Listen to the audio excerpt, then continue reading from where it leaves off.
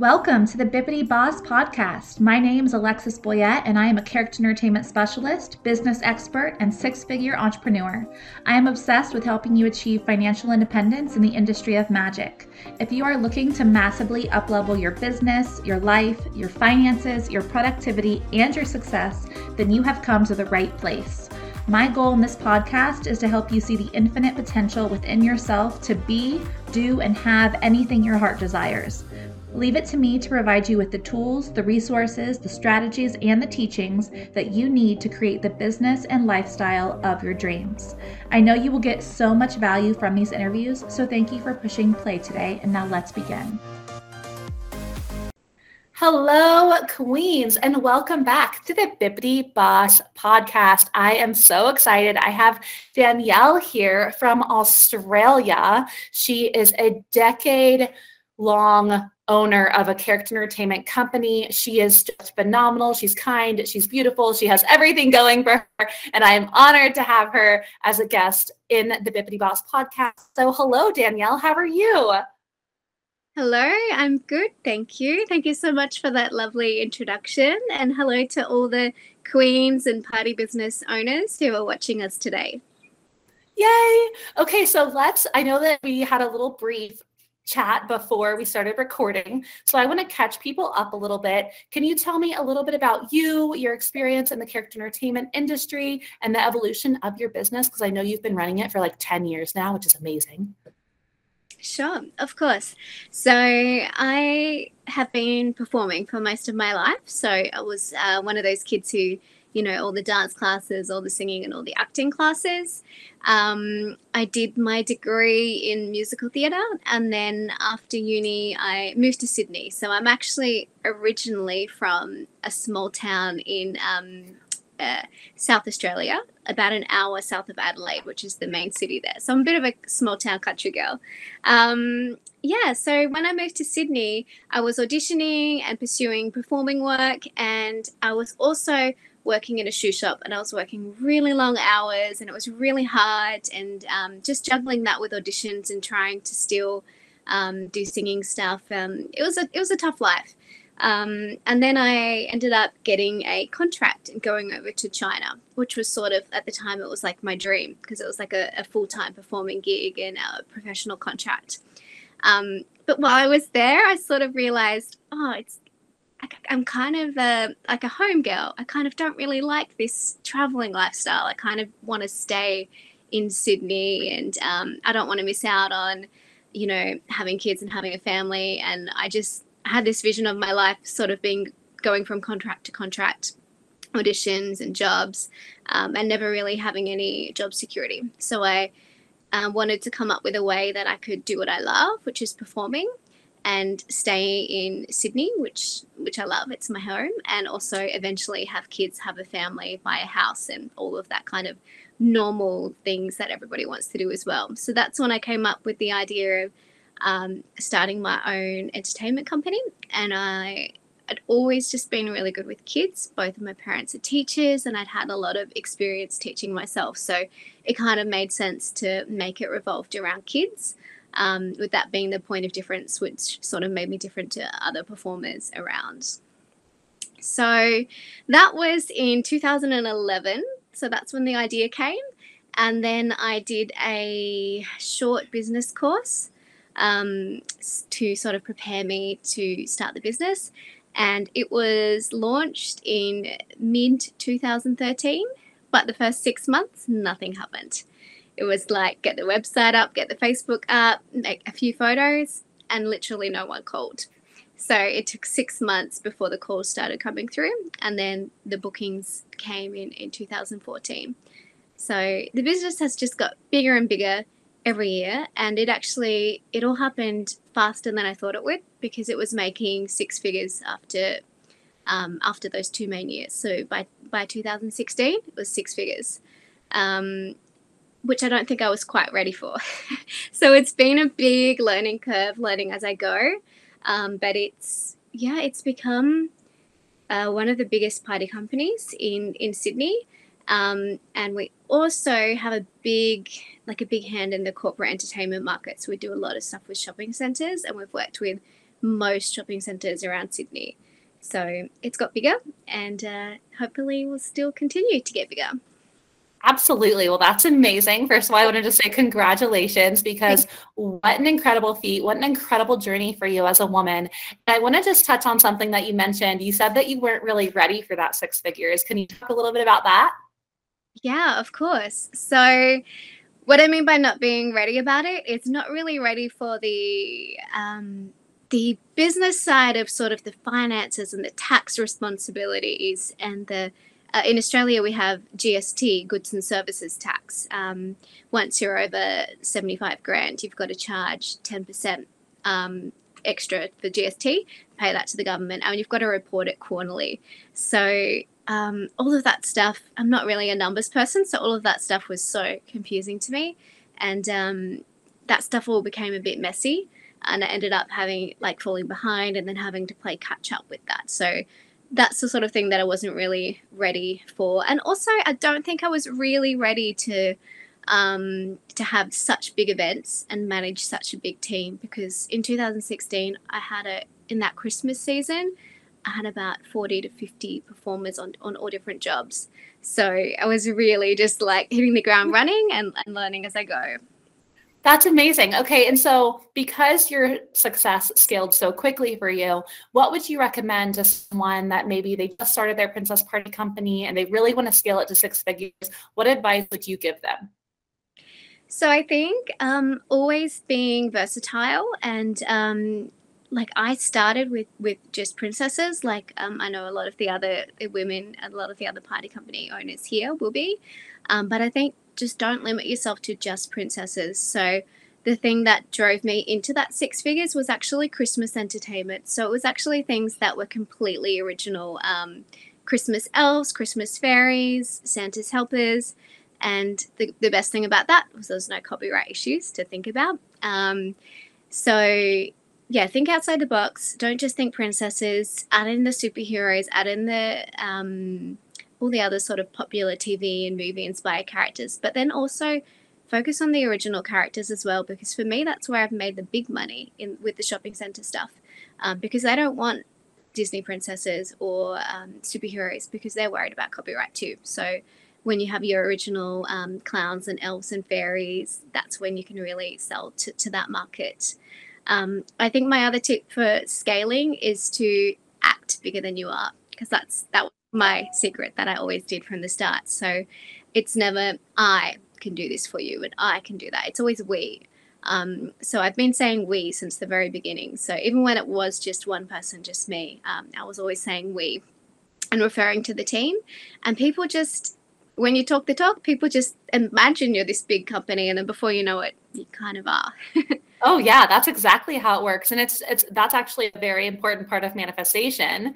You were literally subconsciously manifesting your reality. You were already embodying being the person that you wanted to be, and having that tax bracket that you wanted to have, just in your actions, just in the way that you spoke and the way that you presented yourself on a daily basis. And that is one of the most powerful tools of manifestation. So you literally manifested your 6-figure business in that 2 years just by embodying being that person that you wanted to become. That's incredible.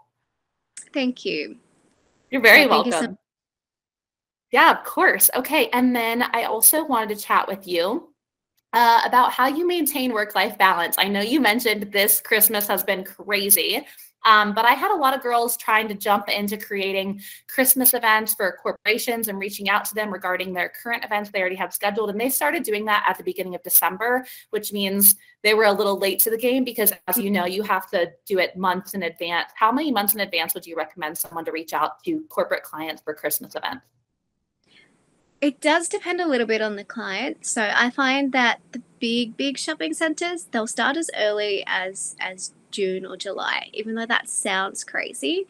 So what I would recommend to all the people packaging up their Christmas stuff is to, get through the end of this year, do this year, have your break in January. But then I think get your costumes together and do a Christmas photo shoot. It's going to feel really weird doing it in February or March, but do that Christmas photo shoot and start working on a brochure of your Christmas acts. And then you can start sending it out around June or July. If you're getting in before they're starting to look themselves, then you're going to be the first person that they're looking at. So yeah, find the shopping centers. If they're doing something big for Christmas, they'll start looking at it then, because they'll often do big parades and there's a lot of logistics, and they won't just hire you, they'll hire decorators and everyone else as well. So there's a lot for them to plan. The smaller businesses like daycare centers, they tend to leave it fairly last minute, like a month before. So you can reach out to schools and daycare centers in like October and November, and you can probably fill up the December calendar. But a lot of my Christmas work actually happens as early as the end of October, and it's basically all the way through November and December. So it's not just those last few weeks before Christmas, it's November to December. At least that's how we are in Australia, and I guess you guys are probably the same because you have Thanksgiving, so your festive season is even kind of longer than ours. Oh yeah, it happens the exact same, because usually like November, December, even October, that's when birthday parties kind of fall off. And even in January, birthday parties can get really slow because it's specifically the holiday season and people are only looking for holiday stuff. So I always advise everyone to just jump ahead and just try to beat the curve and just try to catch it before they've already booked someone else, you know? And then also, you mentioned that you've been so busy because you guys just came out of lockdown in Australia. So this year obviously has been very different to your previous years. But traditionally, how do you maintain work-life balance? Sure. So I've tried a lot of different things over the years, and I've been thinking about work-life balance. And I think you kind of need to work out what's important to you, what you enjoy, and what stresses you out, and kind of go with it from that, because it's going to be different for everybody. Like I like being busy, and I'm the kind of person that I'll actually be happier and healthier when I'm busy. So I do tend to work 6 or 7 days a week, and that's okay for me, but it's not okay for everyone. Do you know what I mean? So I think it depends on that. But some tips that I have. So over the years, I worked out one of the biggest things that I was sort of spending a lot of time doing was washing costumes. And, you know, washing costumes and steaming them, like hours and hours of steaming princess dresses before they go out for the weekend, and also styling wigs. So like about 2015, 2016, so I was still fairly a new business, I hired one of the party performers to come into the office one day a week or one day a fortnight, and just literally just spend the day washing costumes, because they all get washed by hand, so it's time consuming. So I think outsourcing, which I know is something that you're really big on, outsourcing where you can is definitely a time saver and a way to keep your sanity.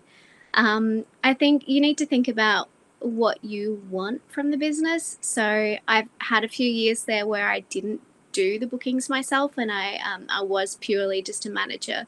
I'd step in if we were short and we needed someone, or I'd sometimes do the bigger shows. But for the most part, I wasn't doing bookings, I think from like as much as 2017 to 2019. So for those years, I was mostly just managing.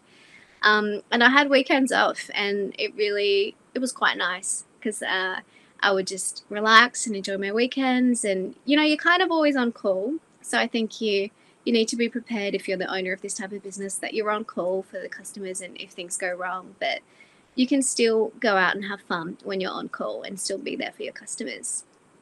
And I think also just carving out a bit of time for yourself every day. So self-care, meditation, yoga, your workouts, eating healthy, all of that really helps. Bit of TV time as well, just veg out and de-stress. Oh, I agree, sister. I'm definitely like a 3 or 4 day a week girl, like as far as when it comes to my work schedule. So outsourcing, like it's been so important for me, because I'm very much, I love to lead. I love to coach. I love to teach. I hate to manage. Like, yes, do not like, so, and that's why I'm now a coach, you know, but yes, definitely like figuring out what your strengths are, where you want to spend your most amount of time, and then outsourcing the rest. Because so many people, they get in their head and they think, I can't afford to outsource, and So I just have to keep doing everything myself, and they end up burning themselves out. They end up not being able to outsource. They end up getting it in their head that they can't afford it. And it's like a self-fulfilling prophecy. So I love the fact that you're self-aware, you meditate, you're like, have your work-life balance figured out. You know what I mean? I love that you're a fellow powerful woman, completely on the opposite side of the world, making a positive impact in her own way. Like, yes, queen, yes.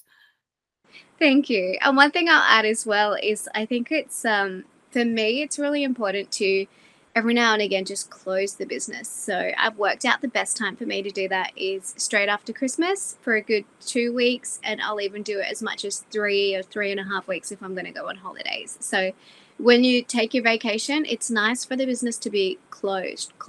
So not thinking about events while you're on holiday and, you know, hoping that the staff do okay without you. I literally close shop every year for 2 or 3 weeks. That's amazing. For me, that's the best time. Really? It's so good.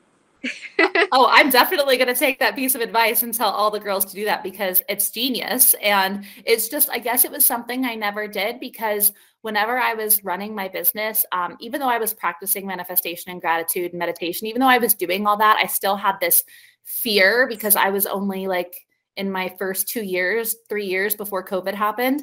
And I still had this fear that if I wasn't working, I wasn't going to be making money. And that was really something I had to address within myself, as far as feeling worthy enough to be able to still be financially okay when I wasn't grinding. Yeah, for me, it works because we are a little bit different to you guys in the States because in January, it's the summer holidays. So everybody goes on vacation and all the kids are away. So there's not many parties anyway. So it makes sense to close then. And it's kind of the done thing. A lot of businesses or the government agencies, they all close up for about 2 weeks. So I feel like there's not really any other time of the year where it makes sense to close. But for me in Australia, it makes sense to close at that time. And I have the best holiday when it's closed and I'm not thinking about it. I love that. And yeah, you have to just be able to disconnect. And speaking of which, Adelaide was my favorite town in Australia. When I went there, I love Adelaide so much. Really? Not many people say that. That's so lovely. For anyone who doesn't know, it's like a big, small country town. Oh, yeah. And like I love that you guys, I went to one of the conservations where you guys it was like $30 to go and you could hold a koala bear and you could go hang out with the kangaroos. And then you guys had all the vineyards. And my favorite beach I ever went to in Australia was, I think it was called Blowhole Beach. Glenelg? Ooh. So it's south of Adelaide, like an hour. Okay, it's probably down in my area. So the beaches where I grew up, it's like Maslin's Beach and Moana Beach and Seaford Beach. They're really beautiful. I'm looking it up right now. I have to tell you which beach it was. Yeah, it's a really nice area. It's quite untouched and not very commercial. And the crazy thing is the real estate there is so much cheaper than it is like to be near the beach anywhere else in Australia. Yeah, it was Blowhole Beach. Oh, okay. I actually don't know it. I'm going to have to go. Yes, you're going to have to go. It was the most beautiful beach I've ever been to. I went on Halloween one year. It's a little bit of a hike, so plan for that. But I had the whole beach to myself. And as I was walking back, I totally wore flip-flops. So horrible idea whenever you're hiking in the Australian wilderness. But I wore flip-flops and I still had a great time. But as I was walking back, I kid you not, my favorite birds are the pink galahs. And there was a freaking giant flock of pink galahs and it was at sunset and they just came over the hill and there was like wild kangaroos jumping. And I was by myself. I just burst into tears of like joy, just like burst into tears. Yeah. Australia's gorgeous. Yeah, I love those pink galahs too. They're really cute. I get some, there's a park opposite my house, so they hang around here. No kangaroos here in the city of Sydney, but you only have to go out like 30 minutes and you'll see the kangaroos hopping around, which is really nice. So everyone always sort of assumes like, oh, you've got kangaroos at the end of the street. And we say we don't, but we kind of do. Yes. And magpies. The magpie birds. Evil. Mm. They're really vicious. They swoop, they attack at springtime when they've got their babies, and I've literally had a chunk of my head taken out by a magpie before. Oh my gosh. Okay, I've never had any negative experiences with magpie. They've never attacked me, but I love like the noise that they make whenever they're like laughing. Yeah. I think it was my first night when I was sleeping in Perth. I was like out in the wilderness in Perth, and they had magpies outside of the house, right? And I didn't know, like, I just woke up. I had just flown in from America. I woke up at like 4 a.m. to the magpies, like, doing their laugh. And if you guys haven't, you mean? Oh, the kookaburras. Yes. Yeah. Yes. Not magpies, kookaburras. Yeah. The magpies are the black and white ones. They kind of do like a warbly sing-song sound. They've got a really nice sound as well that's quite unique. But kookaburras are the ones that laugh, and they're really cute. And they sound like hyenas. They do? Yeah, they're pretty crazy. I love them. I was sleeping. I woke up because I was pet and house sitting, and I heard the laughing. And for those of you who haven't heard the laughing of a kookaburra, I will attach a YouTube video so you can hear it. And I thought there was hyenas outside of the window. And the next morning I woke up and I walked into the kitchen, and I have my little Australian family, you know, and I'm like, so I got a little terrified last night at like 4 a.m. Do you guys have hyenas that live out here? And they're like, no, what are you talking about? And I was like, I heard something. And they're like, oh, the kookaburras. And I'm like, oh. Yeah, definitely no hyenas. You know, when we're in America, we get told that Australia is like this place of death, you know, like the snakes, the birds. It kind of is. We've got so many dangerous spiders, and there's sharks on all the beaches, and we've got crocodiles up in the Northern Territories, brown snakes, and yeah, most of the venomous animals in the world you'll find here. Yeah. You do have to be careful. I never had an issue. I literally went all around Australia. I never had an issue with any animals trying to hurt me at all. Like, it was phenomenal. And I've been quite a few times. So I'm keeping my fingers crossed on that one, that no animals in Australia will ever hurt me. Yeah, they leave you alone if you leave them alone. And most of them are cute and cuddly, like kangaroos and koalas. Yeah, and Rottnest Island, your little, I don't remember what they're called. The little, you know what I'm talking about? The little quokkas? Yes, quokkas. Yeah, they're really cute. They're adorable. Yeah, they're really funny. People take selfies with them, and they do crazy little cute faces. And yeah, they're very cute. I did. I took a selfie. I totally like laid on the ground. One of the Australians was like, you know, you're laying in the dung, right? And I was like, it's fine. I don't care. How funny. So now that we're talking about Australia and, you know, your selling strategies for Australia, how do you think that selling to Australians is different than perhaps selling to Americans or Europeans? So I think you guys have it tough because you have Disneyland and Disney World, right? We don't have any here. There's no Disneyland, there's no Disney World. So our customers don't know what the Disney Park princesses look like. So what our customers want is they want our princesses to look like the movies, the cartoons. So that means most of the companies, they're not getting those $1,000 gowns that everyone has in the States. So if you look at my Instagram, I think that our costumes they're okay. They're not the top of the line, you know. They're not park quality, I wouldn't say. But our costumes are considered like pretty much the best out of everyone in Sydney, which I think tells you some of their costumes, I'll be honest, in Australia are quite poor quality, because I don't think that's where people are putting their focus. I think our customers are, because in Australia we pretty much all live in the cities. We're not really spread out like you are in the States. So everyone in the city is like busy moms working full time, everyone coming to the party, the same thing, busy moms working full time. The most important thing for them is that we entertain the kids and keep them occupied for that 1 hour or 2 hours that we're there. So they don't care so much if we look like we just walked out of Disney World. So I think that's sort of the main difference. And I feel for you guys, because I know it must be hard to sort of to compete with that, with the parks basically. But we don't really have that here. And also the trends, I feel like the trends are different. I actually get more inquiries for random things than I do for, say, Cinderella. So we do like a lot of like TV inspired parties, like Paw Patrol. We do some really weird and random things. Like somebody once had a party in the theme of Sing, the movie Sing, and we did the character Ash the porcupine. So we've done some quite random characters because the mums are just really creative.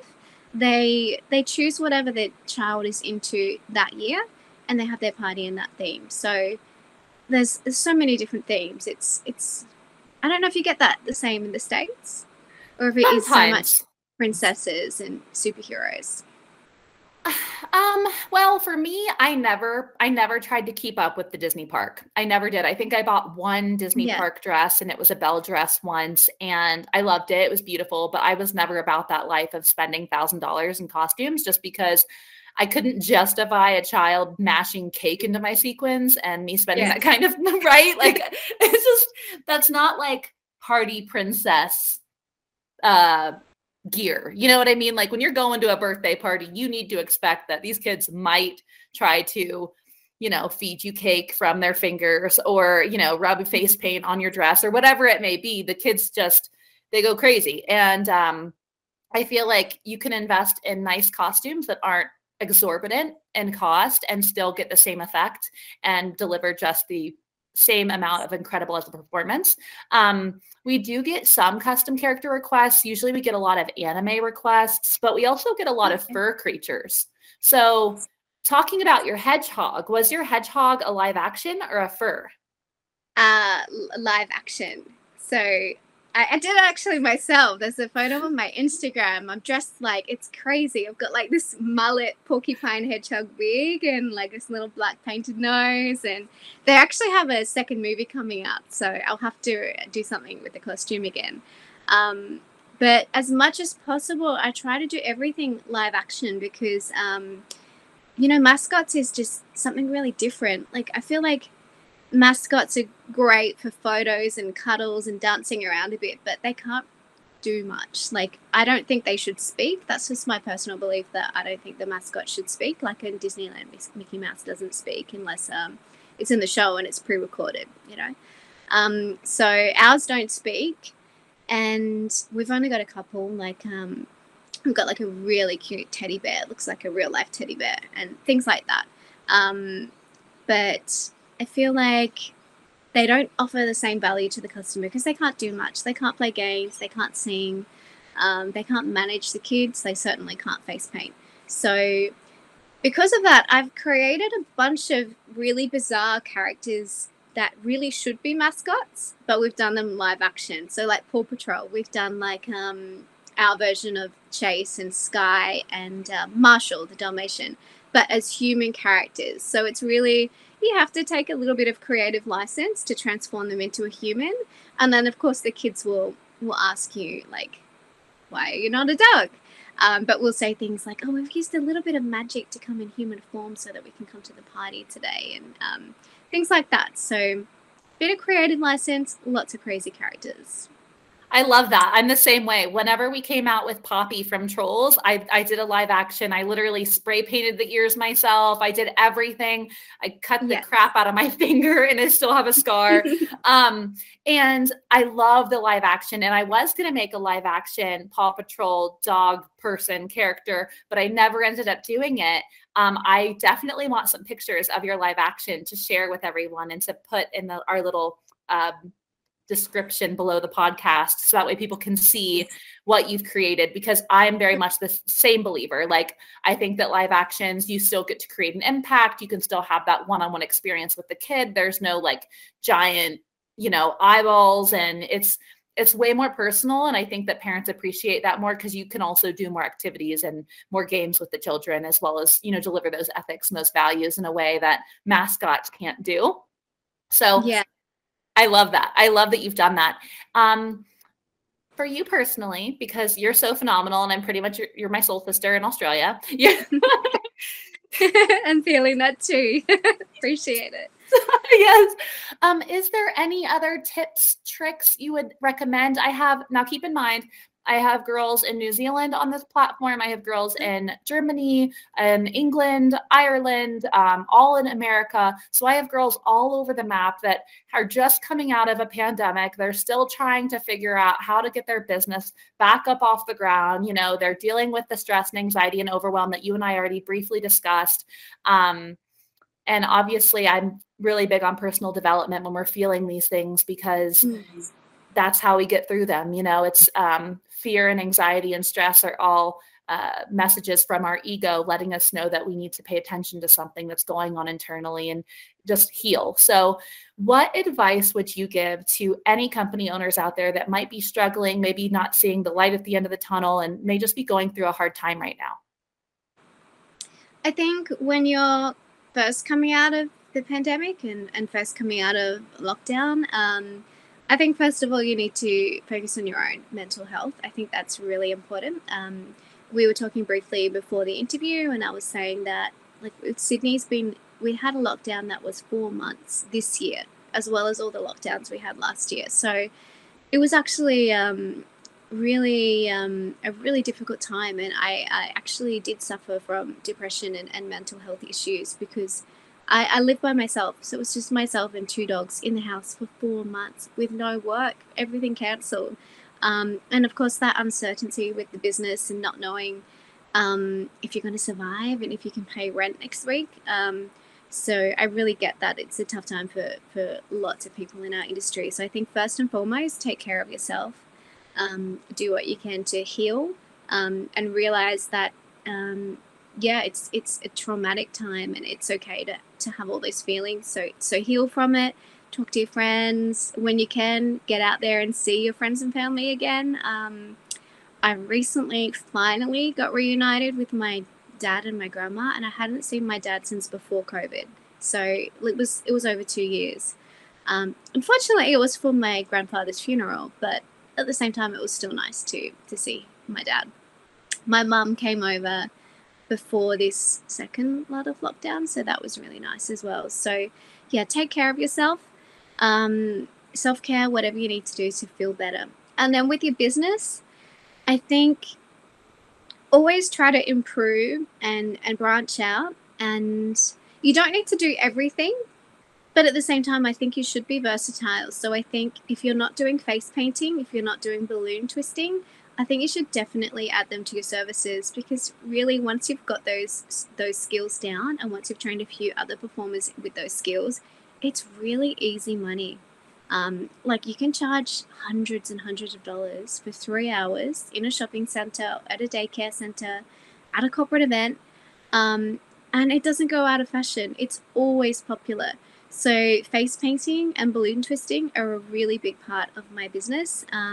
With the Australian market, that's actually something that's expected in the party package. So everyone does it. All of our competitors do it as well, which is another reason why we don't go crazy with the costumes, because we're doing messy face painting and things as well. Like the princess does everything. She's not just there to sing and look pretty. She does the face painting and all the games too. So I think branch out like that. Another really cool thing that I think a lot of people don't know about is glitter tattoos. They're so easy. You're nodding. You look like you've done them maybe. They're painted on with a stencil with cosmetic glue and cosmetic glitter. And it's like an alternative to face painting. That's, for us, it's really popular. Like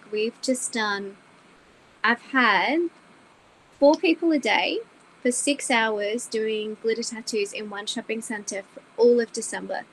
And that's gonna, that's all my rent and everything paid, plus profit, plus I can take my holiday in January. And it was so easy. Everyone can do it. So things like that, just adding things to your service, when you do your Christmas offerings, looking at things like just Roman characters, nice Christmas snowmans and mascots or whatever, and thinking outside the box. So we also do like roaming dance acts. So we'll have ballerinas. I call them nutcracker ballerinas because the nutcracker is Christmas themed.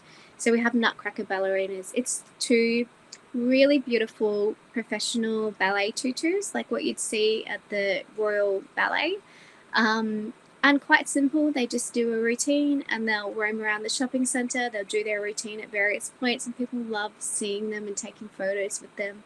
They're really magical, really beautiful. And again, you can charge a good amount of money for that kind of thing. So I think, yeah, just focus on what else can you do that you're not already doing. Because the more things you can do, the more money you can make, and the more you can get through those difficult times when maybe there's not as much parties. Because maybe, depending on your area, maybe people still don't quite have enough money to do the parties right now if they've just lost all their work for the last couple of years. And maybe in your area, maybe if there's still a lot of COVID cases, maybe they're nervous to have a party. So what else can you do? We tried doing the Zoom parties. I know that's working for some businesses, so that's a possibility. For us, it didn't really work, but having it there is good. Good to have it as a backup. Yeah, absolutely. And I'm going to be discussing with the girls in January. Come January, we're going to be doing surveys for all these companies' clientele and like what they want to see in 2022, like what type of characters, what type of packages, different things like that, how to do like surveying their clients and making sure that they're asking these important questions, because I feel like oftentimes us as business owners, we don't engage enough with our clientele. We don't ask them questions on how we can improve, how we can be better, not only in our performances, but how we run our businesses and what we offer and like our price points and things like that. Because I feel like if we surveyed our clients more frequently, we would be able to make even more money. We would be able to make even more impact because they're the ones that we're selling to. We're not selling to these other Princess Party Company owners in these Facebook groups. Yes. You know what I mean? Like, yeah, exactly. Like, who cares what they think? We need to care about what our clients want and what they think. And so kind of redirecting the focus away from negative aspects of social media and redirecting it back to how can we improve as women? What can we do to make ourselves happier, our own lives better, and also improve our businesses? I agree. And don't delete any of your inquiries. I file all my emails into different mailboxes on my computer. So in the downtime, like in January, I can go through the cold inquiries, the ones that we didn't get, and be like, okay, why didn't we get these ones? And sometimes maybe it's just literally just a budget thing. And other times it's like, okay, maybe that costume does need an upgrade, or maybe we need to do something different for this theme that they're wanting. And also another tip for the newbies is the way that I started was I added my costumes as they were requested. So I started off with just the basics. I had just Belle, Alice, Cinderella, I think maybe I had Sailor Moon just because I liked Sailor Moon, and literally just added things gradually, starting off with cheap costumes because I didn't have any like money. And I didn't take a loan, and I didn't go into the red. So the business always paid for itself, and it always had.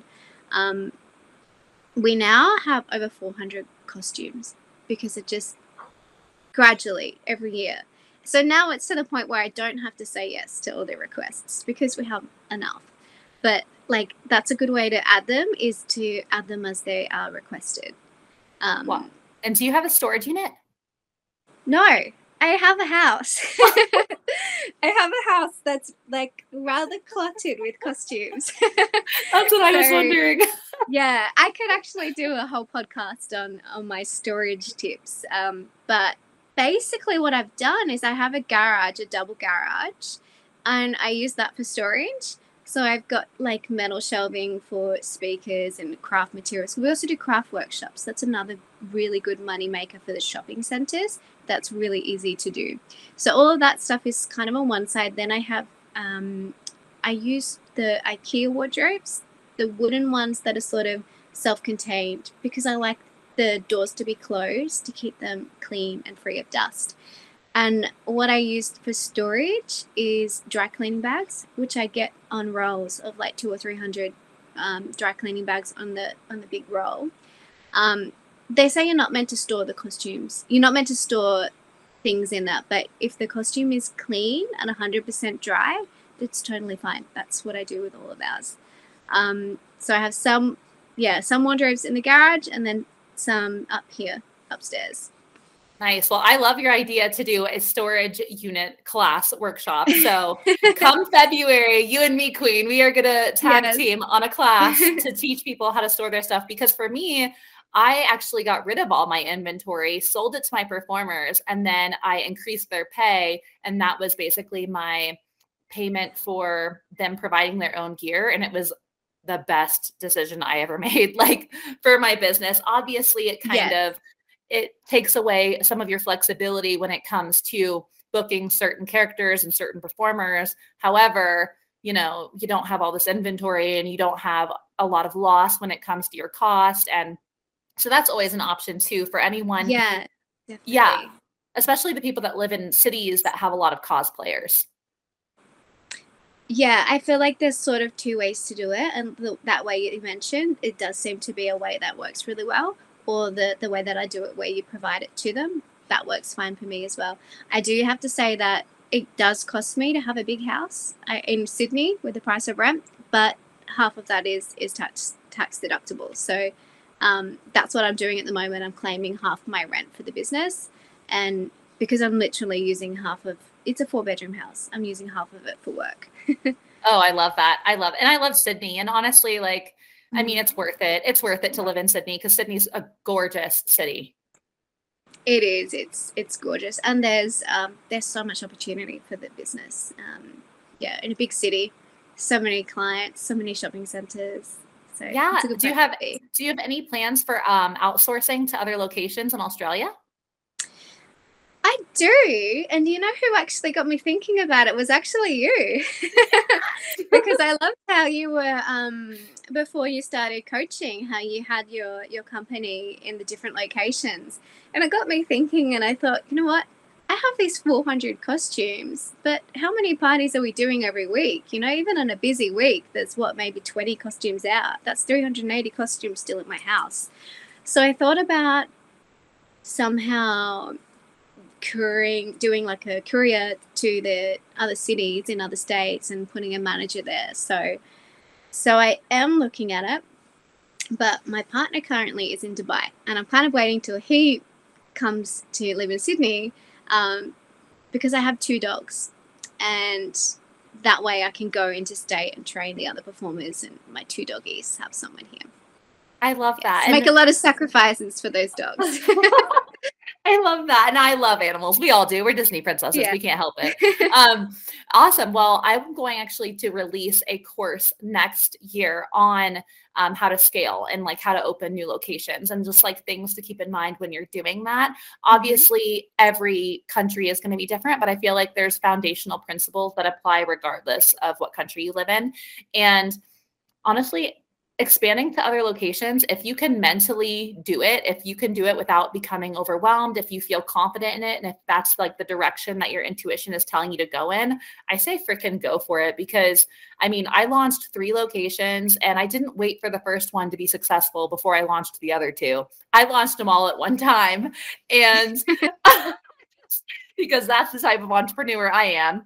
I was just like, when I decide to do something, I just do it. And yeah, honestly, the first year, hell. It was honestly hell. But I learned so many things that have provided me to be able to be a coach now. So regardless of the struggle, regardless of the peaks and valleys that we go through as entrepreneurs, everything serves us for a purpose. And I think just that realization is so powerful in itself.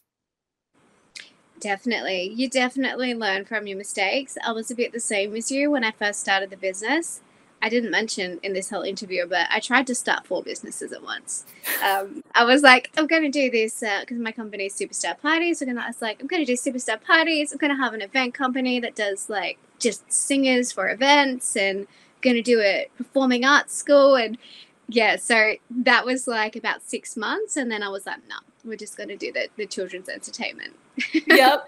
I think as entrepreneurs, especially as like powerful female entrepreneurs, we have all these ideas and we just want to get them all out regardless of if it makes sense. And, you know, that's something we learned. We're like, okay, you know, we got to take a step back. And just like with Bippity, I was 6 months in before I even launched this platform, because I was figuring out what direction I wanted to go in and how I wanted to do it. And I also made sure, because I learned my lesson the first time, I made sure to like pass the torch on my nationwide company before diving 100% into Bippity.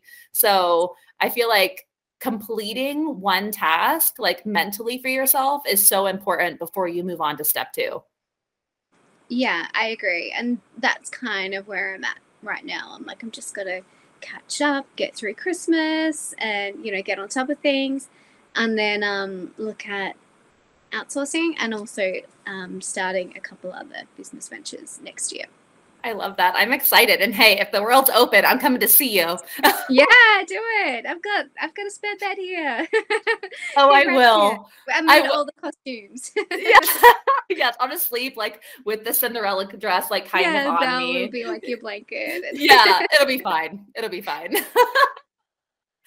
Okay, love. Well, thank you so much for joining me today. I appreciate you as a woman, as an entrepreneur, as an empath, as a manifester. Like, my soul loves your soul. And I am so grateful for you joining me for this and for you speaking your incredible knowledge, your creativity, and your power into this podcast, because trust me, it inspires so many people around the world. And I'm honored to have you as a guest speaker.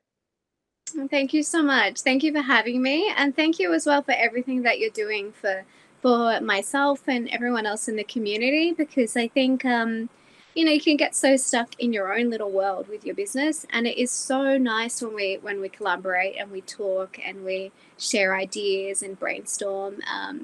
And also just having a coach and a mentor and someone to bounce ideas off is really, really valuable. And I'm loving the platform and the app so far. It's all very cool. Yay! Okay, well, thank you so much, sister. I know that it's morning for you, so you're probably getting ready to start your day. So I'll let you just jump into it, and I'll talk to you soon. Thank you. Yes, talk to you soon. Thanks again for having me. Have a great day. Thank you. You too. Bye, Queen. See you later. Thank you so much for tuning in to today's episode. If you loved what you heard, be sure to share it with me by visiting me on Instagram at bippity-boppity-bankrolls, or visit me on my website at bippity-boppity-bankrolls.com. I love and I adore you, and I can't wait to connect with you on the next episode. Have a magical day.